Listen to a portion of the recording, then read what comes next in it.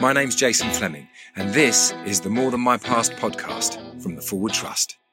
My guest for this episode has held more power than most, but has experienced considerable losses of power over two major aspects of his own life, his drinking and his mental health. After rising up the ranks in political journalism, Alastair Campbell earned himself a formidable reputation in British politics as part of Tony Blair's new Labour government, for which he acted as spokesperson, campaign director and press secretary. Stalking that career, though, has been an ongoing battle with depression as well as recovery from alcohol addiction, which hit rock bottom in the mid-80s. Our conversation explores the facets of Alastair's character which have driven him to success and despair in seemingly equal measure. If you want to know more, check out his latest great book, Living Better, which is available now in hardback, ebook and on Audible. I know it's been a long time. In fact, you said you stopped counting at 3,000 days, but I'm just interested. My family is pickled in booze, I would say, from my grandparents and before, both parents. And, you know, booze is a trigger, obviously, to depression. In the book and also in the articles that I've read, you have covered that you drank heavily, but how bad was it? I mean, I do know that was on a daily basis, but how do you work when you're slurring? Or did you have a great strength? You know, could you take a lot of booze? Then, in my 20s, when I was drinking really, really heavily, if enough, Fiona says this to our kids, you know, she doesn't remember me, apart from once, she doesn't remember me being really, really drunk. I could drink all the time and not seem very drunk. Whereas now, I do have the odd glass of wine now, and I can have two or three, and I'm conscious of my words not being very clear sometimes, and then I stop. Whereas back then, I honestly did seem to have, and maybe this is delusional, I don't know, but other people have said, so for example, one of my closest friends who I quote in the book, Chris Boffey, he's always said, look, I never realised, I didn't think you had a drink problem because I didn't think you drank that much more than everybody else. But actually, I think the thing was that I never seemed drunk. But it wasn't unusual for me to be drinking literally all day from, you know, not from waking up. I never did it waking up. But from 11, yeah, pub open sort of thing. About 11 o'clock, you know, nipping into the pub, having a quick one, back to the office, out for lunch, drinking clubs in the afternoon, all night, sort of working through beer and then into spirits. And, you know, so I never kind of counted it. But, yeah, every day for quite a few years was bad. My missus says, because my mum was an alcoholic, my dad was an alcoholic, grandfather, not defined as an alcoholic, but, you know, was a heavy drinker. And Ellie says that what she thinks is hereditary and is passed on is the capacity. That's the bit that can be passed on. You know, like you're just saying, you know, about the ability to drink enormous amounts or large amounts comparatively to most people without getting yourself into trouble, you know, coping with booze, you know, rather than the propensity to drinking. It's sort of interesting idea. I mean, I don't know about the genetic thing that I did, as you say, I did discuss it for the book. But if I think back to... Your dad was a drinker, wasn't he? But you say you didn't think he was an alcoholic. So my dad wasn't. I don't think my dad was an alcoholic, no. But he liked to drink. He did like a drink. And sometimes, you know, I think it's more to do with the cultures that you were brought up in. So my dad came from the Hebrides. He was really big into the bagpipes, and much, I think it's less now, but at the time that I was growing up and learning to play the bagpipes and going to events and competitions with my dad and my brother and so forth, I can just remember it being a really, really big drinking culture. I remember my first experience of a beer tent was at a bagpipe competition, and it literally was a tent, and it literally was just full of blokes in kilts getting absolutely smashed. And wasn't it your gran who said that she loved the bagpipes but hated the drinking that went with it? Yeah, no, my auntie Mary, she was married to my dad's brother, and she's the mother of my cousin who took his own life, who was also a heavy drinker and a piper. And she said that she loved the bagpipes, but she hated the culture that went with it, and she meant the booze. And then, of course, journalism as well. Journalism was a very, very drinking culture. So I think it's more that I gravitated to those cultures. And then if you think about, you know, I'm a football fan, well, football was the same. My son Callum, he's a recovering alcoholic. Yeah. And he can go in pubs and he can go and watch football in pubs with other football fans who are drinking. I can't do that. And it's not because I think I'm going to get, you know, drink and get drunk or anything. I just feel very, very edgy when I'm around it in a way that Callum seems to have, you know, reconciled himself to. he still likes that sort of pub atmosphere, but he somehow manages to do it without the drink. I could never do that. Maybe Callum also does it. Like my old man used to do it. You know, he was in recovery for 30 years, but he used to meet me in pubs, and you know, Callum's probably it's almost to show yourself that you can do it. You know, that you can be around it. But it's interesting because everything that gives you pleasure that you've been drawn to is the culture of it is steeped in booze, whether it's football or journalism or, you know, and for me growing up with a mum and dad who drank, you know, whiskey to me smells like goodnight kisses. You know, that's how I see, that's how I feel about whiskey. When I smell it, I smell my dad give me a goodnight kiss. So, you know, my dad was a director, my mum was a dancer. So being an actor was always a really obvious thing, you know, an option. It wasn't like some weird thing to aspire to. It was always an option. And being a drinker was always an option because booze was everywhere, you know? That's interesting because I think with my family background, because I had this, we had an uncle who was he was an uncle by marriage, my Uncle James, and he was married to my dad's sister. Now, my dad's sister, Auntie Grace, she couldn't stand booze because basically my Uncle James was a very, very heavy drinker. And he was a pipe major. He was the pipe major of the Rutherglen Pipe Band. And they used to come and stay with us. And I can remember my mum, who was also barely drank, because her family was pretty much teetotal. So I had this kind of mix in the family, really.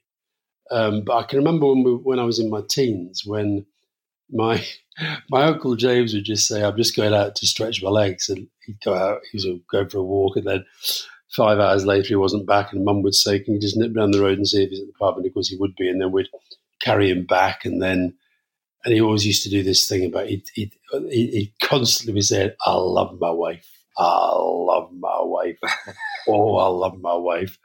And like my mum would be saying to him, "Well, if you loved your wife, you wouldn't be going off to get hammered every day." And but I love my wife. And it was like you saw this kind of conflict in my Auntie Grace, who was just, you know, passionately anti-alcohol because she saw the damage it had done, and Uncle James, who just, you know, he couldn't live without it. He just had to do it every day, and it's kind of sad to watch. You know, and reading the book and realising how many people you've lost and how much pain there's been, the concentration of the amount of people you've lost and the amount of people who've struggled in your family and your grandparents, from your grandparents' time. It's an intense amount of upset and grief and sadness. Do you think so? I mean, I've lost a lot of friends younger. You know, my best friend in journalism died when he was in his 30s. Philip, best friend in politics, died young. One of my best mates from university died young. I mean, most people have lost family and friends, haven't they? It doesn't feel overwhelming. It just feels good. I'm glad it doesn't. I'm glad it doesn't, because you know, it's not relative. It's not everyone's life is their own life. Just like everyone's depression is their own and is a different shape for everyone. And you know, when you look at people's lives, it's difficult to judge. You know, it's easy to look at people's lives and go, "Oh, they've got a great life," or "They've not got a great life." And you know, it's impossible to judge that, isn't it? Unless you're living that life. Yeah, it's you know, you see people who. It's why I get really angry when people talk about, you know, some people always talk about depression as though it's like a lifestyle choice. You know, well, why would he be depressed? What's he got? Look, he's got a nice house, got a nice car, he's got a nice family. It's got nothing to do with any of that. No. Now, it might have something to do with that for the people who've got nothing. You know, the bit in the book where I talked to the guy who's taking magic mushrooms, Ian Roulier. I mean, he had such an awful childhood. It's almost like 2 + 2 = 4 when he explains to you why he gets really bad depression. So you can see maybe when people have had real pain in their life like that. But, you know, somebody like me who had, like, I think, pretty good childhood, good family, you know, never really wanted for anything, and yet I get depression, and it's got nothing to do with the economics of it. I suppose the one good thing you could say about depression is it's not racist, sexist, or classist. It's about the only good thing, yeah. No, absolutely. I mean, I think that it might be a bit racist and classist. It might be that poorer people get it more, but I think down the years, down the centuries, it's probably gone undiagnosed. I don't know.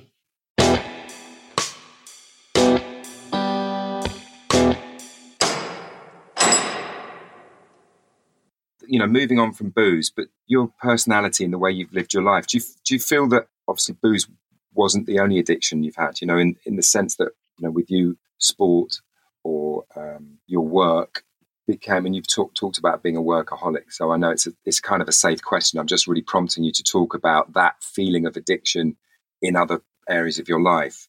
Mm. For instance, my sons, they're twins and they're 9. This morning, Noah was crying in bed because he's got running club on Thursday and it's making him nervous, and it's Monday because he's the best runner in the school. And I can't really help him because I've never been the best at anything. With you and that life where you're in the frame, you're absolutely in the frame and at the top of your game. Is that an addiction, do you think? I mean, I think that's one of the reasons why I love sport so much, and I love a lot of the personalities in sport. I've just actually been reading Gareth Thomas, the rugby player. He came out as gay eventually. And I'm reading his book. I know him reasonably well. I did Soccer Aid with him. I was on the Lions tour with him in 2005.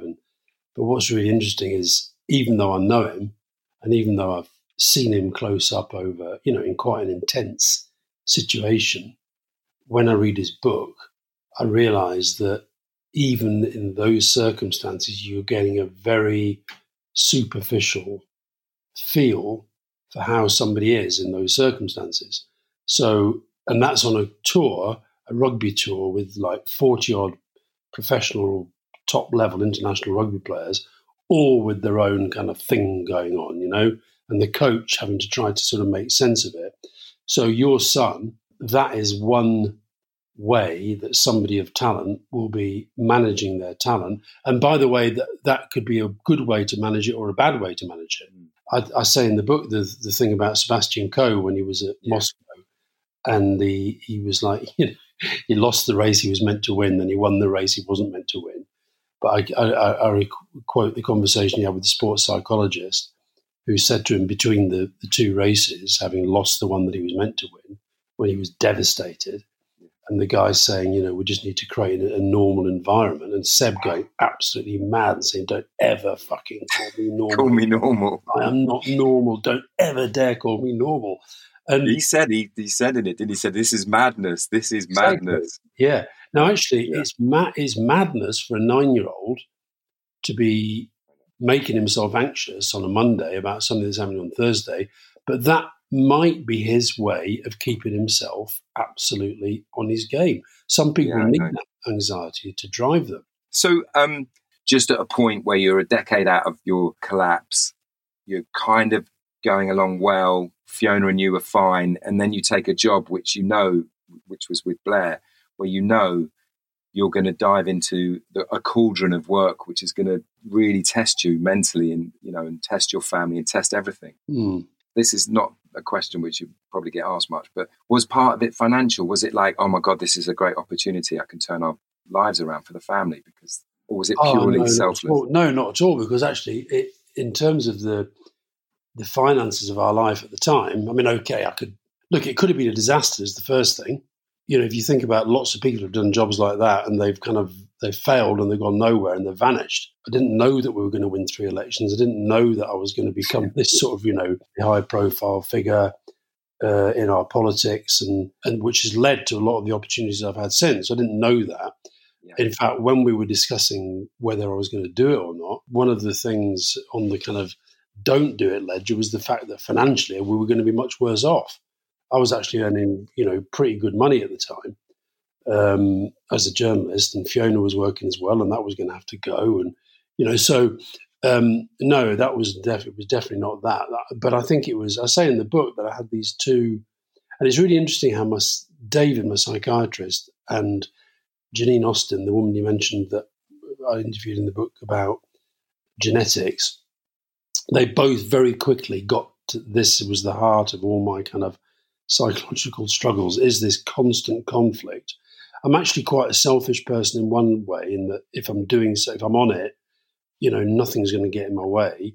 And that's a very good example of it. I mean, everybody from, Fiona, my parents, Fiona's family, my closest friends, they were all saying, don't do it. But I decided I've got to do it because the kind of the service bit of me Yeah. was saying, put all that to one side. You've got to do it. You can't spend your whole life sort of raging at the Tories, as I was as a journalist, and then when you get the chance actually genuinely to do something and to get rid of them, you turn it down. That was the sort of the big driver for me. But I knew it was a risk, and I do think that, you know, if Fiona was a weaker or different sort of person, I'm not sure we'd have survived. Yeah, I mean, she's an old lefty as well, isn't she? So, I mean, it's the rest of us, you know, it's all very well going on a couple of marches a year and not buying South African oranges and, you know, having a history of left-wing behaviour. But it's a different thing when you risk everything, you know? It's a different level of commitment. Yeah, it's amazing, mate. No, I think we, and I think particularly now the way that television is, the way that social media is, and, you know, this sort of sense of life being about the moment. I don't think it is about the moment. I mean, the only times when I really, really feel that life is about the moment, and the only time I really let myself go is at football. And of course, now that we're not allowed to do that because of COVID, it's really interesting how I've become less. I do not follow football as closely as I did pre-COVID. Yeah. I'm not desperate to get to the games in the way that I was, because I've been to because I do the commentary sometimes at Burnley for the website. I can get to the games if I want to, and I've been to some of the games and done the commentary, but I just don't enjoy it in the same way, because actually what it's about for me is that's my place where I go for that sense of, right, I don't care who's watching me, I don't care who else is around me. When we score, I am going to go absolutely fucking mental. When some, you know, overpaid Chelsea player tries to My team. elbow, is it right? When you know when do you remember when Ashley Barnes and Matic had a little bit of a flare up? Right. Well, I was actually covering that game from the press box, and some of the other journalists made complaints about my behaviour. So that's it. That's what football does for me. Well, it's very immediate, isn't it? That's you allowing yourself in the moment to live. And the only other thing that does that for me is music. So, like, you know, playing my bagpipes or listening to music that I really like, I can get lost in that moment. But other than that, I think I'm always seeing life as a continuum, and it's not about whether you're happy right now. Because I think when people talk about happiness, they mean, do they feel good? Well, you might feel good, but often I think happiness is about the stuff that you remember. It's about the stuff that matters.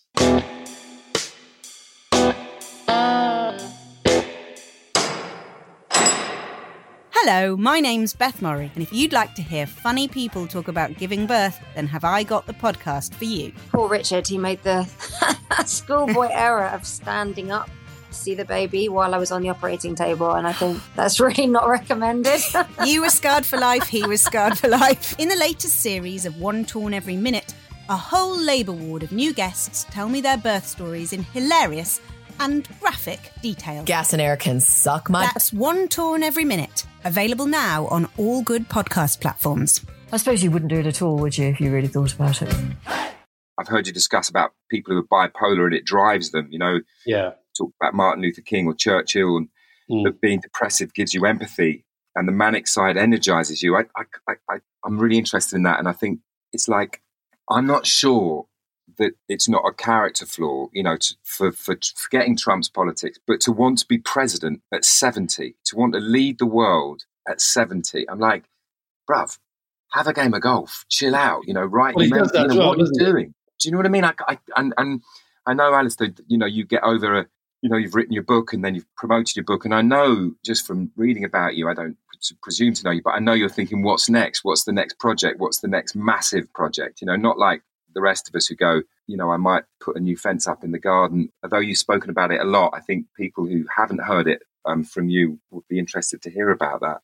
Yeah, I mean, I do think that there's something in that. I mean, I've always been a bit of a driven person. I've always had kind of workaholic tendencies. So if I do something, I really go for it. And I think that does come from an energy level that, you know, I'm not blowing my own trumpet here. I just think I've got more energy than most people. And I think that a lot of that comes from the kind of, the manic side of the scale, as it were.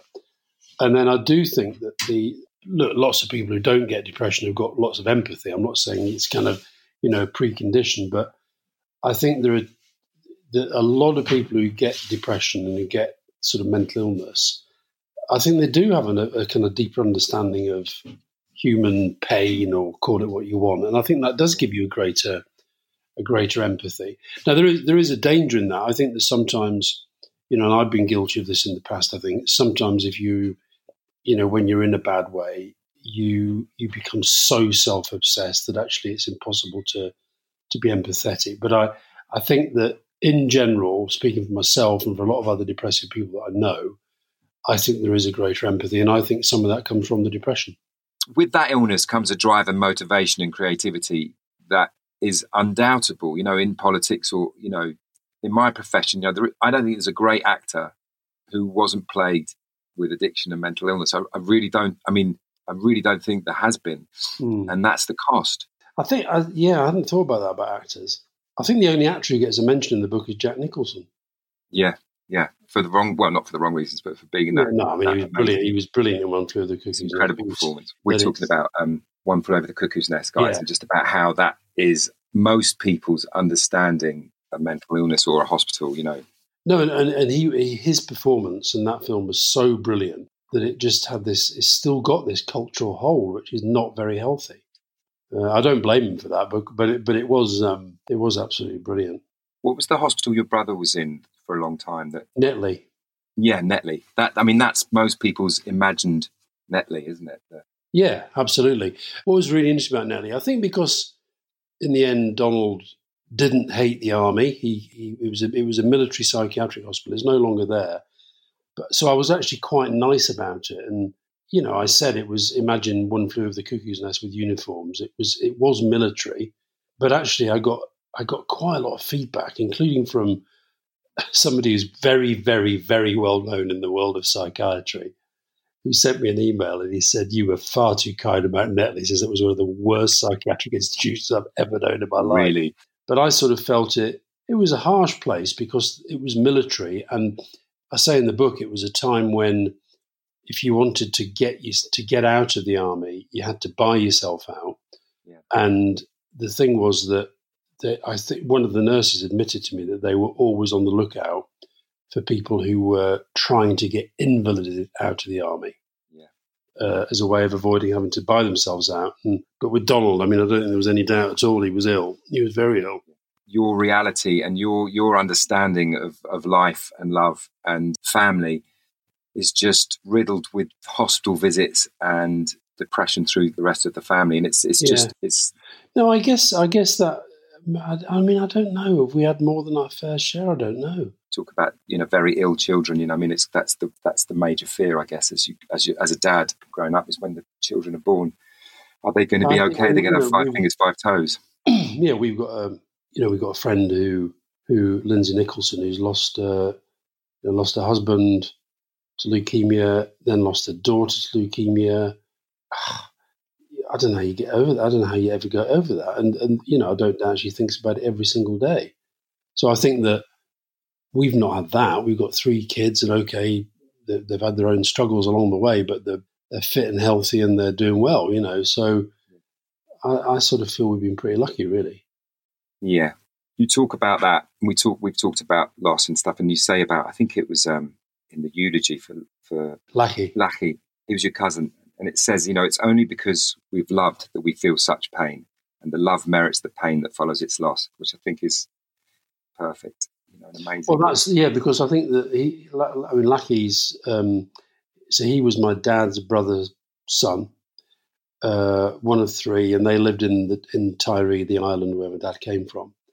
So in a way, my dad was the one who left and built his life elsewhere, and his brother, Uncle Hector, he was the one who stayed there and ran the family croft. And actually, one of Lackey's children has just bought the family croft to keep it in the family.